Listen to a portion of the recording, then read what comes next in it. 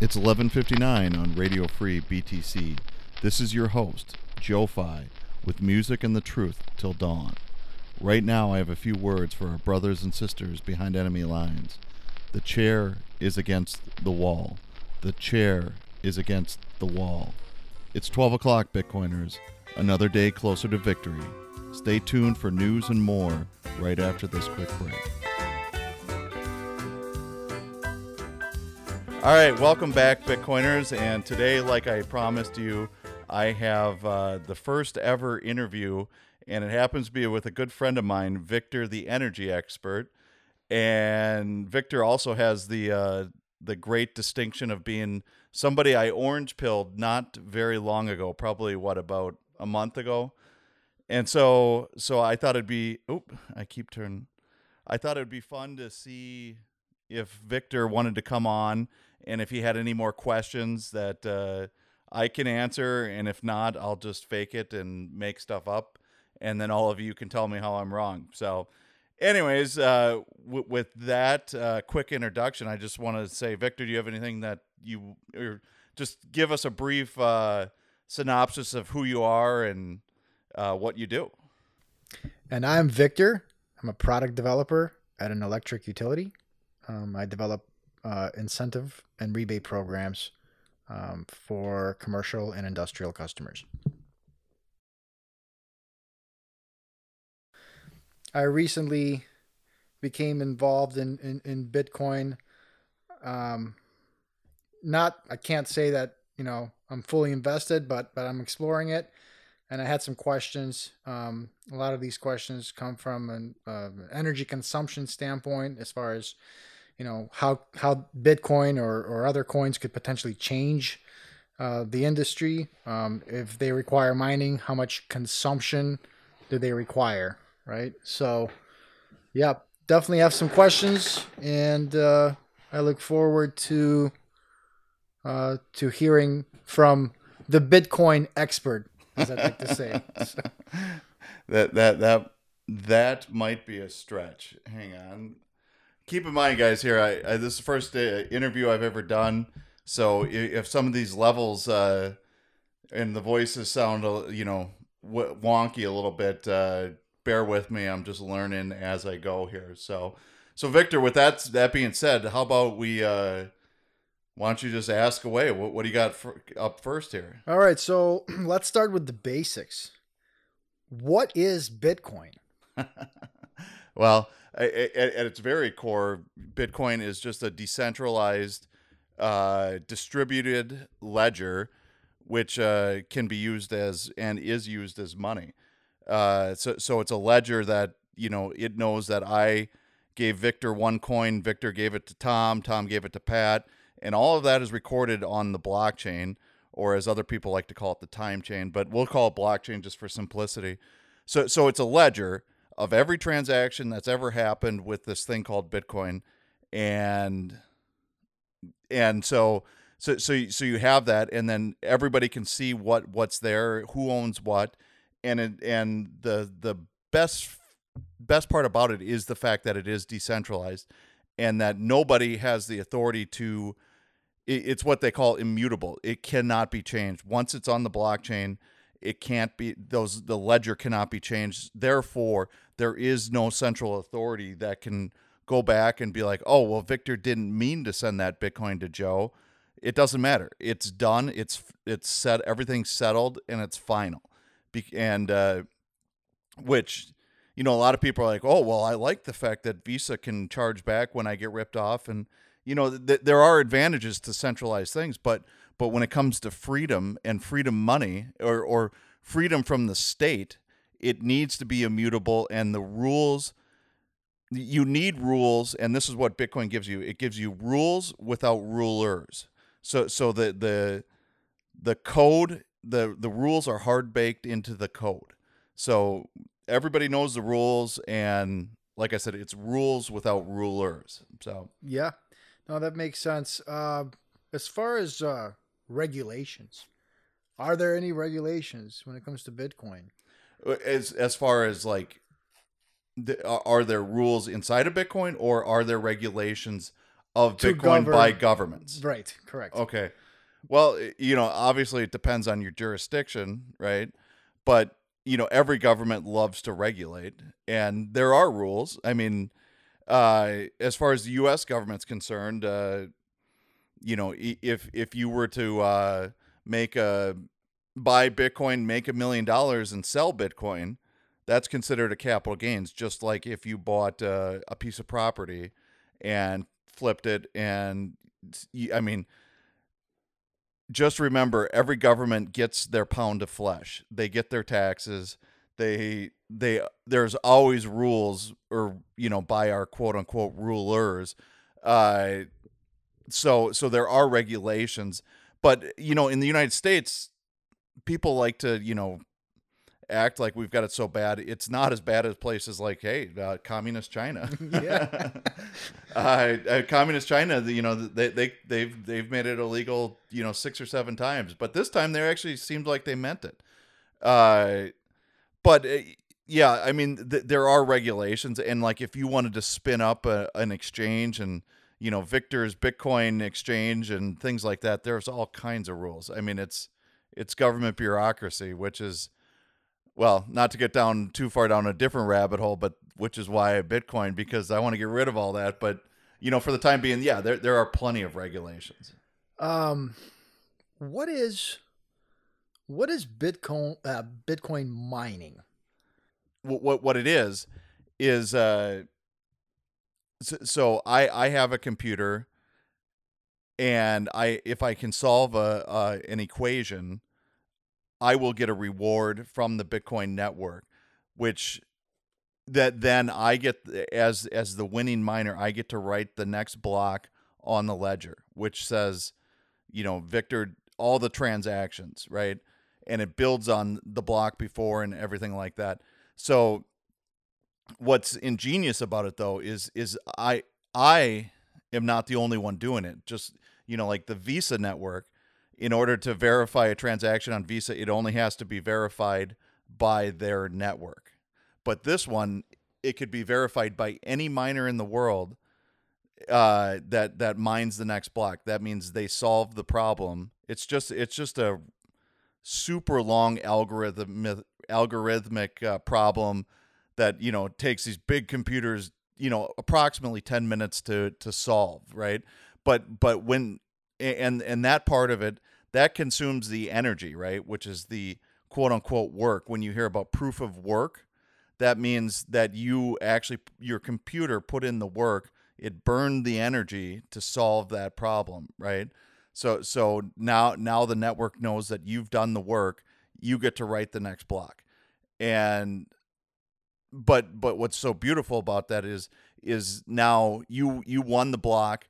You today would be rewarded for doing that with 6.25 Bitcoin. So you've got incentive to do it, right? So I mean, that's roughly what, 360 or 300 and change, right? $300,000. So it's a nice reward, which in turn makes it lucrative for other people to say, oh, geez, if Victor can make $350,000 every 10 minutes, I want some of that. And then, the guy in China, or, well, we won't, not China, but say a guy in El Salvador, that they plug into the power down there, or in Europe, or anywhere in the world, they say, I want that money. So you get all these people competing now, which just makes the network that much stronger, because the beautiful thing about Bitcoin's algorithm too is, so let's say we went from, you were the only miner, right? It has what they call difficulty adjustments for the mining. So when there's only one person mining, the problem's really simple, because the Bitcoin network wants you to solve that problem every 10 minutes. That's what's targeted. But now we get 100 people now mining, and let's say that now that there's 100 more people, we're solving that problem every minute. So the Bitcoin network says roughly every so many blocks there's going to be a difficulty adjustment. So now the problem went from, 1 plus 1, and that's what the computer needed to solve, for example. Now it turns into an 18-page long algebraic equation that you need to solve instead. So it gets harder the more miners, the more competitive it is. And the more competitive it is, though, the harder it is to mess with the network. So anyways, mining in a way, it's a business, it's a security feature, it's actually, the mining actually, like I said, when they win a block, they get to write the transactions, and that's it's a lot of things, and it's kind of the beautiful core of Bitcoin, in my opinion. So Okay. So as far as, for example, diamonds, gold, right? Um, what gives gold its value, or diamond its value, is the scarcity, right? correct. What gives Bitcoin its scarcity? The code. Okay, so the code, as it was created by Satoshi Nakamoto, the code says that there will never be more than 21 million Bitcoin. So Why? because that's a good question. Because that's what Satoshi decided, right? Okay, and is it possible that we could change that code? Sure, but we just need every node, every miner, everybody in the network to agree on that, and that's never. I mean, look at politics in the United States. You can't get more than 51% of the country to agree on anything, and now you go worldwide with it. It's never going to happen. Actually, that was not a change of the total number, but the block size was a real fight that almost did split the Bitcoin network in 2017. But that's a different rabbit hole. But 21 million is hard coded into the code, and it would be next to impossible to change. So Okay, but it can be, that 21 million cap can be raised as long as core developers and Bitcoin miners approve of this, right? Potentially. it's like 90% of them, Yeah. which will never, which no, I mean, you've got a better chance of the Republicans and Democrats hugging and singing "Kumbaya," and it's. Gotcha. Yeah, I mean, anything's possible, right? But Right now we're at 21 million. That's the cap, right? And so we're not at 21 million because every block, we're at about 18 and change million coins are in existence, because every block 6.25 are created and given to the miner as the mining reward. And I should also mention that every 4 years approximately, the mining reward is cut in half.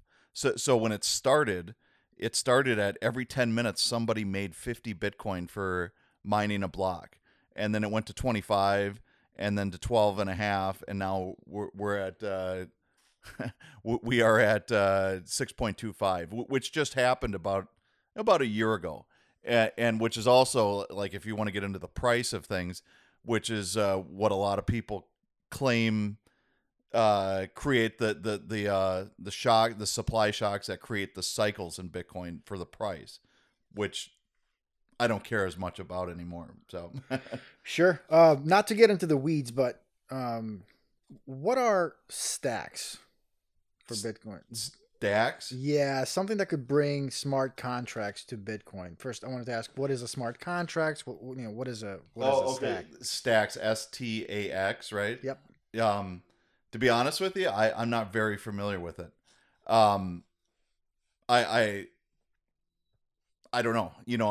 I'm like I've said to you, I know more than some, but not as much as others. So to be honest, I'll look into that. But I've heard of it, and I know that people are working on it. But I personally, the smart contract and all the whiz bang things that all the shit coins love to talk about, I am less impressed with, because Bitcoin, the reason I love Bitcoin is because I believe in hard money.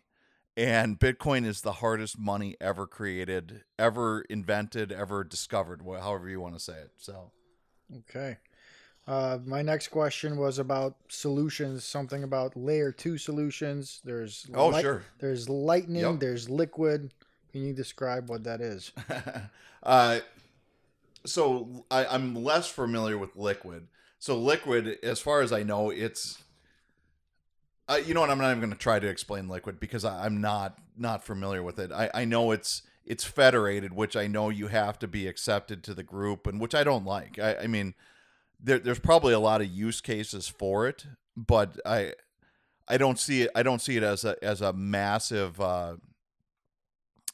It's not going to be for the public at large. I think a lot of exchanges use it to transfer Bitcoin back and forth to themselves and things like that. But the Lightning Network is very uh, much intended for the masses. It'll create, because right now if you want to send me a Bitcoin transaction, it if the network is busy, it can cost a lot of money. I mean, like in 2017, people always talk about, oh, so you had to pay $100 a transaction, because the network was so congested. But, this time, this bull run, we've spiked up now to, we hit a high of $67,000, and the mempool got busy, but it wasn't crazy.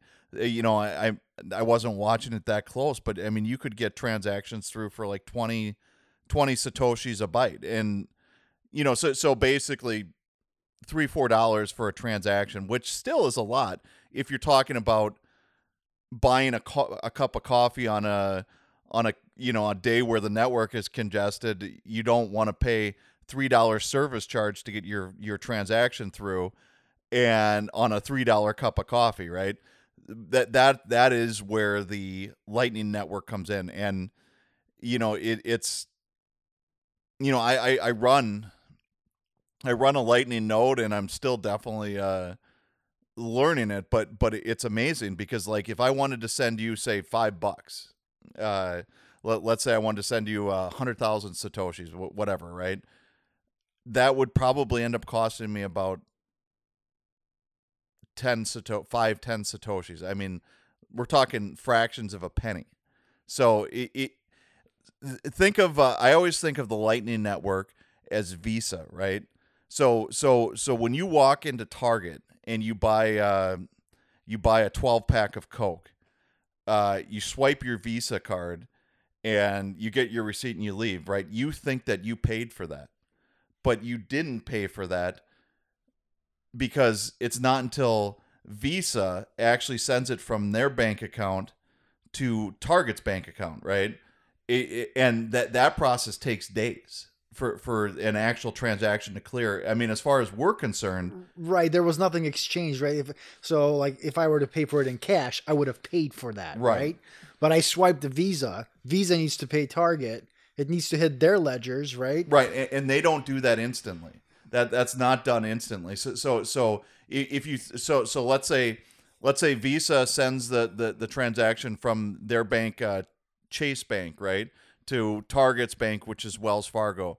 They might only do that once a day, or every other day, or whenever. But they'll batch them all up and say, Target, okay, we owe you $1 million for all the transactions that happened today. So that would be the equivalent of an on-chain, a Bitcoin transaction, right? But the actual swipe of the card is just that's kind of what the Lightning Network is. I mean, that's a vast generalization, but it's kind of a good way to think about it, right? Because the Lightning technically doesn't settle until whoever's channel it's on closes that and then records it back to the Bitcoin network. But they don't have to do that forever, really. I mean, but when they do, everybody gets the Bitcoin that they're owed. So got it. And I think this is a good segue, or we can transition to one thing that when I ask people, what do you know about Bitcoin, right? What's your biggest challenge? What's that barrier? One of the things that I've heard, many things that I've heard, is the wallet. They couldn't figure out the wallet. So I was hoping we can talk about Sure. what this wallet is. Right. So just to give you an idea, let's say I purchased Bitcoin in the Cash App or Yep. Robinhood. Why would I? But you never want to buy in Robinhood. Because why? Because which is a good so which ties perfectly into the wallet, right? Because when you buy on Robinhood, yes, technically you are buying Bitcoin, right? But you cannot withdraw that. So think of it if you were not able to withdraw cash from your bank account. That would suck. Well, that's buying Bitcoin from Robinhood. Robinhood will not allow you to withdraw. You can sell the Bitcoin and you can get your dirty dollars back, right? Sure.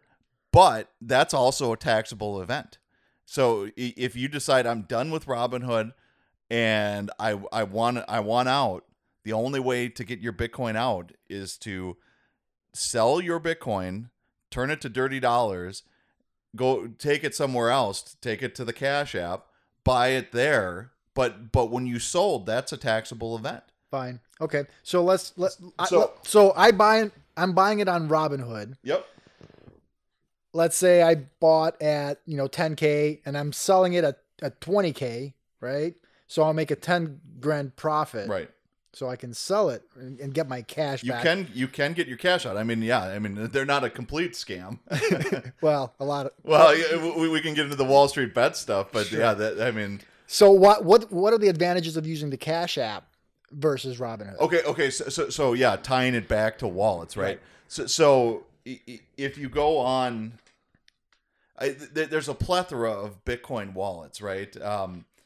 Blue Wallet, Ledger, which we can get into cold storage too, but basically think of a wallet as your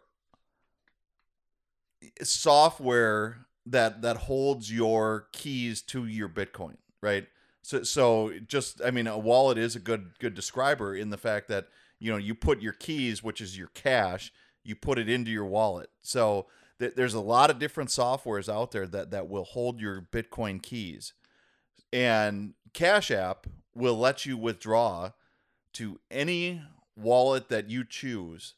So if you choose to withdraw to a Moon wallet, which is a great wallet, because it also has Lightning, Moon, Muun. I have to say that for anyone listening, because as far as I know, I think there's a Moon, Moon wallet, which might be a scam, but don't quote me on that. So.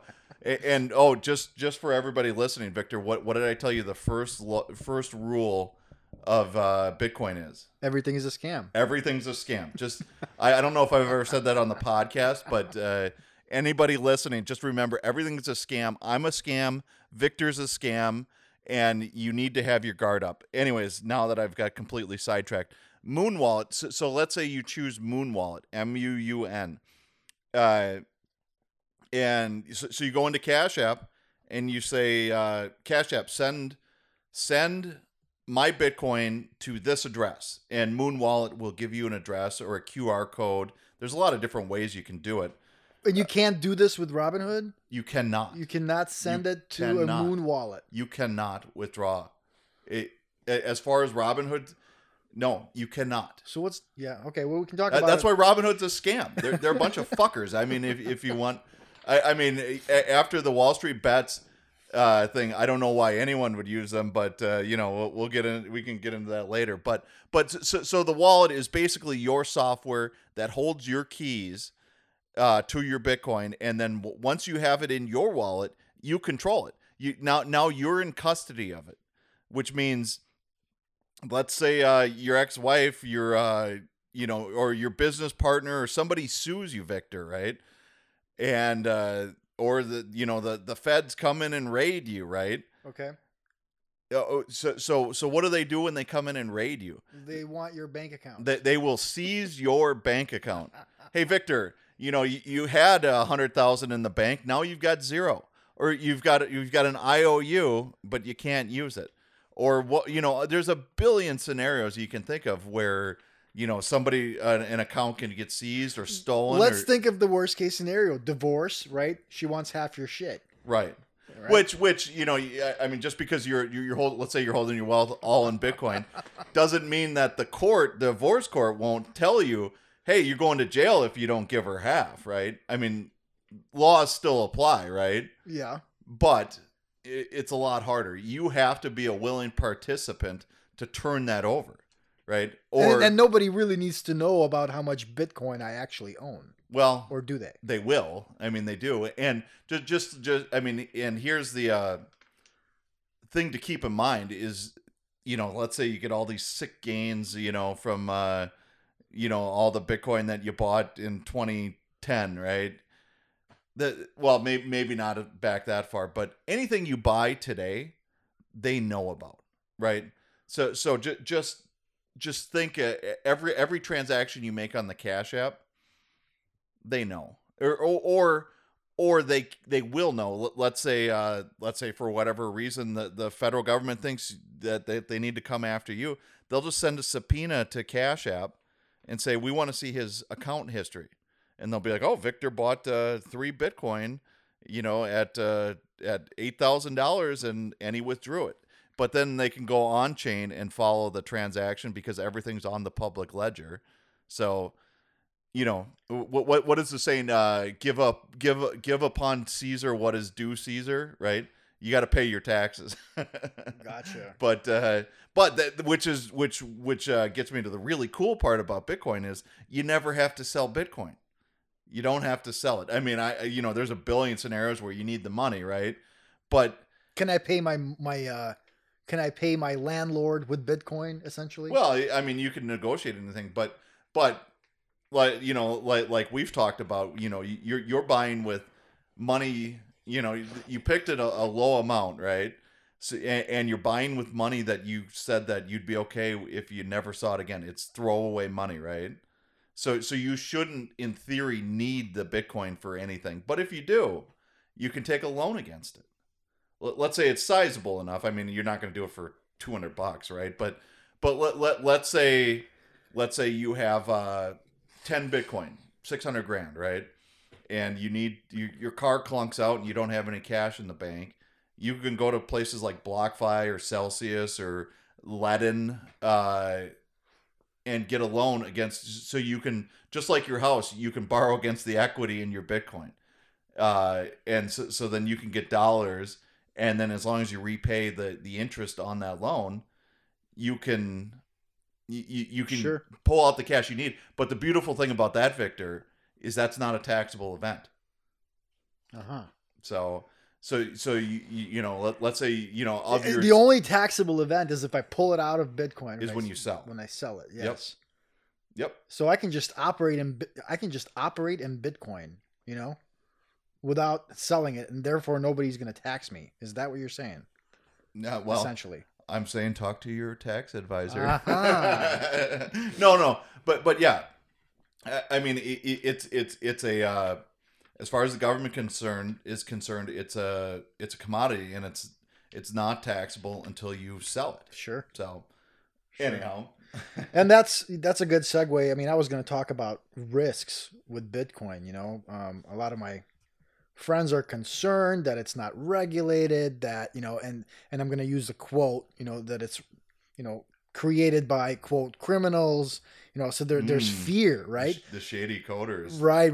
So there's some fear around, like, oh, I'm not going to invest all my money in it. It is a scam. Like, that's how they view it, right? I'm just going to stay with regulated markets and whatever, right? But like, just wanted to get your feedback on that, right? Like, what are the risks of investing in Bitcoin, right? So yes, you know what, the risks, obviously, there's nothing in life that has zero risk, right? There's nothing. I walk out the door here, I can get hit by a bus, right? There's risks in everything you do, and so the biggest things the biggest risks that people like to worry about are government's just going to shut it down. That's a big one. If it works, government's just going to shut it down. Okay, we'll circle back to these. Another one is we talked a little bit about the mining algorithm. A risk is that they always talk about somebody's going to invent a quantum computer that will be able to solve the Bitcoin algorithm, light years faster than any other computer in the world. And then once they do that, they could start rewriting the ledger because nobody else would be able to mine the next block to say, no, we don't agree with that, right? So that's another risk. Another, honestly, one of the bigger risks I see is, kind of like the nuclear option. A risk is that the government shuts down the internet, right? And which sounds so crazy, right? But there is no internet in North Korea. So, and if you would have said to me like a year ago, is that possible? I've been told you were nuts, right? But I also would have told you that there's no way in hell that a westernized democracy like Australia would be building concentration camps. So never underestimate the authoritarians in government to do really nasty things to shut this thing down. Because like I started to get into a little bit earlier is that Bitcoin is designed to separate state from money, right? But the Federal Reserve, the people that are printing all this money, living high off the hog because they get that free money, they're not going to go down without a fight. So that's some of the risk as I see it. But that being said, I think compared to the risk of inflation and the risk of, the total derailment of the financial system that we all see happening right now, I see the risks of that system are far scarier than the risks of Bitcoin. That's just my opinion, but like I said, everything has risk, and in the long run, we're all dead anyways. So, so transitioning onto, let's talk about risks again. Shitcoin. I want to talk a little bit about, shitcoin. I appreciate you using the correct terminology. Like what? I appreciate that. I really do. What what is construed as shitcoin? Why? Anything that's not Bitcoin. Okay, why? There's all these other coins popping up, Dogecoin and Dogecoin, whatever, right? I'm still a newbie in this, but there's all of these other coins. For example, Ethereum. Ethereum. Let's talk about Ethereum. Ethereum is the biggest shitcoin. So Ethereum had a pre-mine, which means all the stupid assholes that came up with it, they pre-mined it. They said, okay, me and Victor, Joe Fi and Victor, we're creating this coin called Ethereum today. Victor, you get 1 billion, I'll get 1 billion. We all get 1 billion coins, and then we'll start mining it, right? Satoshi Nakamoto did not do that with Bitcoin. Bitcoin launched, and all the Bitcoin that Satoshi owns, right, which you can still see on the chain, was mined by Satoshi running the algorithm on his own computers. So the pre-mine's a big problem, right? The other problem is centralization.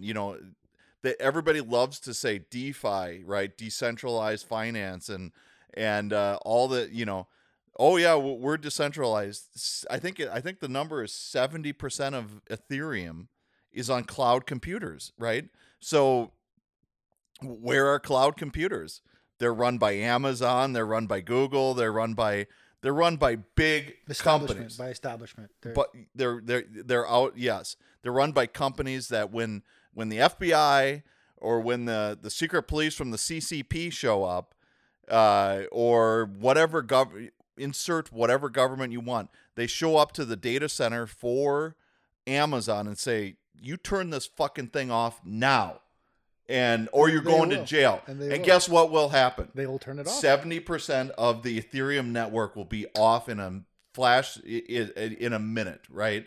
So, okay, so that's the beauty of Bitcoin. Bitcoin is the only truly decentralized network. The last time I looked, there's 15,000 nodes running on Bitcoin. The hash rate, the mining is thank God, since China banned it, right? Now it's distributed all over the world. I think the United States now has the lead with about 20, high 20, low 30% of the mining power, but it's globally distributed. I mean, you were up at the cabin. You saw I've got a node running at the cabin. I've got a node running in the other room here, and that is the Bitcoin network, and that's the beauty of the small block size, which I alluded to before, the block size war, because a lot of people wanted to change Bitcoin because right now the block is 1 megabyte. That's as much data as can be included in one block. But the beauty of it, the beauty of that is that to spin up a node, to create a node, the ledger is only about 500 gigabytes, right? So to buy a 1 terabyte hard drive for my node, I mean, that's $40, $50. I can't remember exactly what it is, but it's easy to spin up a node. I mean, with a Raspberry Pi, with less than probably $150 of equipment, you can have a running Bitcoin node anywhere in the world. And actually, back to the risks that we were talking about, and why I'm not as worried. So one of the risks was that they shut off the internet, right? But guess what? There's Bitcoin nodes running in space, beaming down from space. You can, if you have a satellite connection, right, you can broadcast a Bitcoin transaction to the satellite in space. So if your country has gone totally tyrannical, shut off the internet, just like North Korea, if you've got the satellite connection, you can talk to the Bitcoin network. And so there are workarounds, right? Is that ideal? No, right? I mean, the free and open internet is the best for everybody. It's best for humanity. But if your government's gone totally tyrannical, you can still interact with the Bitcoin network. So Excellent. Well, which brings me back to the reason why I'm here, right? I wanted to know about implications to the grid. So from an energy consumption standpoint, we should be asking you. Well, this is why I wanted you so bad to get into this, Victor. It's because of the energy, because you are the expert. But yeah, sorry, I didn't mean to cut you off. Go ahead. So how much energy goes into mining for Bitcoin, mining for shitcoin, nodes, right? Like all of this, like what are we looking at? It's minuscule. Right now. Oh, no. The ESG people, the ESG people love to just batter Bitcoin about, oh my God, it consumes way too much energy. But here's the thing: is the freest, the fairest money ever created, ever known to man. How much energy should that use? All of it. I like to say it's worth all of the energy to secure the Bitcoin network, because Bitcoin is freedom from these tyrannical governments. Not to get on my soapbox with that, but even in its current form, and I'm only going to speak to Bitcoin because shitcoin is just a waste of energy. You know how I feel. But well, yes. So right now, Bitcoin uses I think it's 0.5% of the entire world's power, right? 0.5% is what I've seen and what I'm pretty sure off the top of my head, but of the entire world's power. Right. But you have to keep in mind though, Bitcoin, the incentives are with Bitcoin is to find the cheapest energy in the world, right? And you know how the grids work. So Bitcoin generally tends to end up places with stranded energy, with the energy that would be otherwise wasted. And believe it or not, one of the bigger places to mine Bitcoin in the United States is in New York State, and it's like, Why? exactly. Who would ever want to locate any business in New York, right? Why? Because they've got cheap hydropower with excess capacity. Uh, so for these companies to go there and say, hey, Victor Energy or Vic Energy, right? whatever the power company is, we see that you've got, X number of megawatts of excess capacity. We'll buy that for 4 cents a kilowatt hour, whatever, right? It's easier to make the deals when these companies have excess power and they want to sell it, right? But so that's where Bitcoin generally tends to locate is where there's excess power, stranded energy, like a guy I really think you should listen to, which is his name's Marty Bent, but his company or the company he worked for, they plug into. Do you want me to put that down? No, it's good. Okay, sorry. It's all right. They plug into natural gas that would be flared out in the Dakotas, right? Yeah. So stranded gas. It's stranded gas, and there's no infrastructure to bring that natural gas to the market, right? So all they do currently is they burn it, and it's terrible for the environment. So what their company does is they plug in a generator and mine Bitcoin right out in the Dakotas, right? And the only thing you need is an internet connection. An internet connection and power. So they plug in the big massive generators that run on natural gas.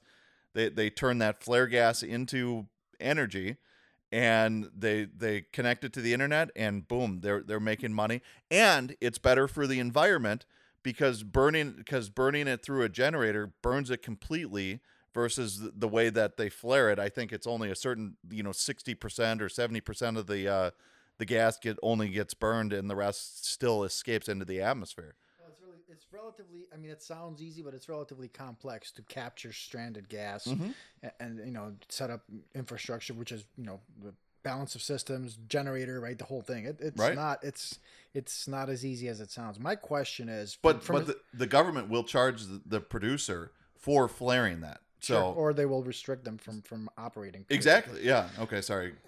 My question is, just to put it into perspective, how much power, Bitcoin mining or crypto mining takes, right? Let's look at your typical toaster, which is 1,000 watts. Okay. Right. And so I like toast. Yeah, I like toasters too. And so we're gonna for the environment, Victor. We're gonna turn on that 1,000-watt toaster, right? And so for 1 hour, it's a kilowatt hour, right? And so just to have an idea of how much energy, mining takes up, right? And you're saying 0.5% of all of the world's energy, and that's a lot of power. Sure is. Sure is. But for someone to mine Bitcoin, if I were to mine Bitcoin in my house, do I need a 240 volt 3-phase? Like, what do I need? Yeah. That's the way it's going. I mean, when it started, you could do it on graphics cards like I showed you in the other room, right? But now it's set up at a more industrial level. And as far as I know, everything does run on 240. Because it's more efficient that way, right? But as far as like the total consumption, I don't know what the number is. I mean, I'm sure I could find it if maybe I'll put it in the show notes. But it doesn't. But like I said, whatever the number is, it's skewed anyways, though, because if it let's just make up a theoretical, it used 1 million megawatts, right? But of the 1 million megawatts, how much of that would have never been used anyways, or just deplete, or just what do you do when you've got too much power? You just put it back into the ground, right? So would this be just like a data center? Yeah. So okay, I'll show you pictures. I mean, basically, so the way they do it now is they have what they call ASICs. It's an application specific integrated circuit board or circuit, right? ASIC. So it's a computer basically about that big, you know, uh, and they just line hundreds upon hundreds, if not thousands, of these things up, and the circuit board inside the ASIC is just it's only programmed, and all it will ever do is to run the Bitcoin algorithm to mine Bitcoin. Okay. So it's a very industrialized, specific. It's yeah, I mean, industrialized is the only way to put it, but as the mining's going, it's going to be the energy companies that get into Bitcoin mining. Right. So that's what I'm trying to figure out. What is the anticipated load? What's the forecasted load? Right. How does it work? Does it have to be online all the time? Yeah. Well, no, because actually, another place that a hotspot in the United States for Bitcoin mining is Texas, and I certainly am no expert on the Texas grid, energy grid, but they're kind of on their own there, right? But my understanding though is that you can negotiate your own contracts, right, with the power producer, and a lot of them are working in now the new ones that are getting set up. They're getting a lower rate for agreeing to. When there's high load on the grid, they'll shut down. Yeah, so you can negotiate a different rate, right? So there's time of use rate. There's different, there are various packages, right? So these miners don't have to run 24 hours a day. I mean, so if they only ran 18 hours a day because they could, get a rate of 1 cent a kilowatt hour, and then at the highest peak loads they turn off. That's great for the grid. I think what's going to be good eventually is when you're able to, when the system is able to generate excess capacity, whether it's through solar or through wind, right? And at that point of excess generation, they can power on these mining systems, right? So if there is excess capacity, right, they turn on, right? And when the load comes up, or when the demand comes up, they can spin these things down. Good, and that is what Bitcoin is the battery. Instead of the hydro battery, right? Bitcoin's the battery because you can store the money, you can store the excess energy in Bitcoin. Sure. If you think of it as a battery, right? Because what good does all this capacity do if you're only using the capacity for 2 hours, 4 hours? What is the peak? 4 hours a day? It's a 4 hour peak, typically 2 to 4 hours, depending on the utility. So you build an entire grid for 2 hours, for 4 hours a day. So that means 20 hours a day it's underutilized, and it's losing money because you're not using it, right? Correct. So Bitcoin's the battery. So if you could keep it at 100%.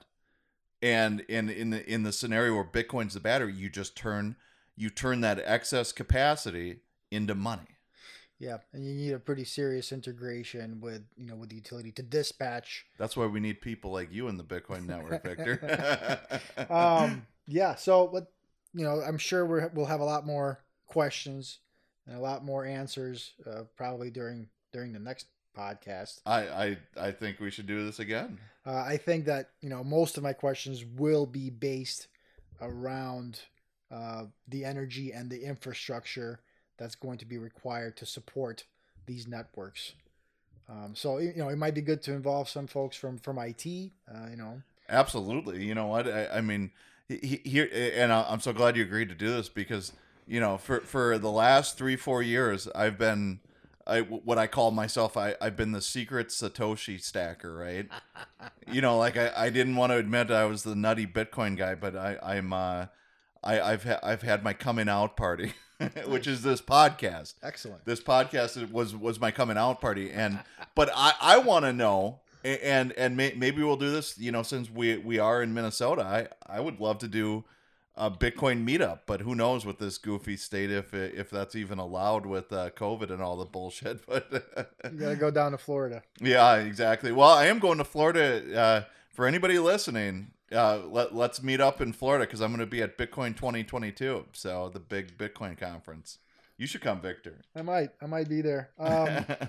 So yeah, I just wanted to thank you for having me on this podcast. For me, it brings up more questions than answers, right?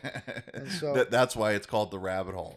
You stumbled into the rabbit hole, Victor, and not now you're just going to only go deeper. That's it becomes all consuming. And just remember though, it's called shitcoin for a reason, because it's all going to zero. So you might be able to make some money on Doge, right? You might be able to make money on it, but in the long run, it's all going to go to zero. So, it's just like if you play at the blackjack table long enough, you're going to lose. that's true. Yeah, very true. Because nothing else is as decentralized. Nothing else can be as decentralized. I mean, when I got into Bitcoin, a big sticking point for me was I didn't know, well, who in the heck is Satoshi Nakamoto, right?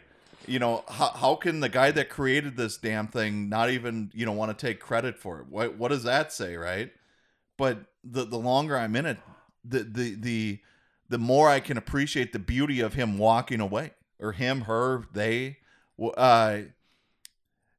That's the beauty of it. There is no created. There is no Vitalik Buterin. There is no Charles Hoskinson, the con artist from Cardano. I don't even know if you know that one, but the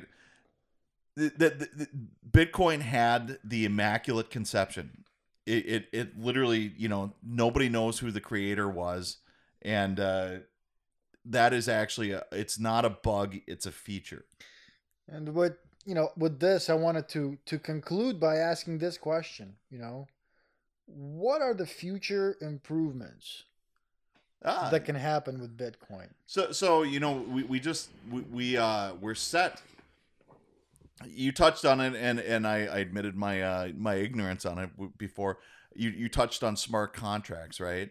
And an upgrade that we've got coming that 90% of the network agreed to is Taproot, which is it's coming next month, I believe, November. Taproot, which, like I said, I'm not in the weeds of the technicals of it, but it will make smart contracts easier. It certainly will make Lightning easier and cheaper. So there are upgrades that can be made to the code and just how things function, but that's the beauty of it, though. It's slow, it's cumbersome. What company was it? Yeah, move fast and break things, right? Bitcoin takes the opposite approach, right? Move really slow and never ever break anything, because if you break one, if the network breaks once, it's over, right?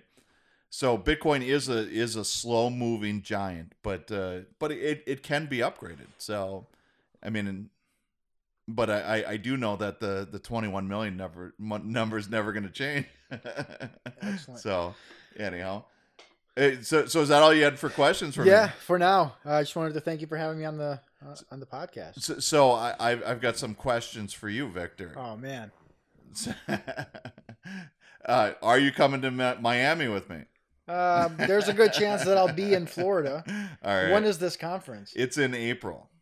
I'll probably be sure to be there for that. No, but the biggest thing is so you touched on it with some of your questions. Coming since you're freshly into this, you touched on it with the wallets, right? But what were your other preconceived notions about Bitcoin before you actually stumbled in just a little bit down the rabbit hole that you already are? There weren't any preconceived notions. It's more like, if I'm going to put money into something, I want to put money into something that's going to generate revenue returns, right? Some stock, something that's maybe regulated. I just was uncertain, right? Why Bitcoin, but then I've seen the growth. I've seen, how this thing exploded.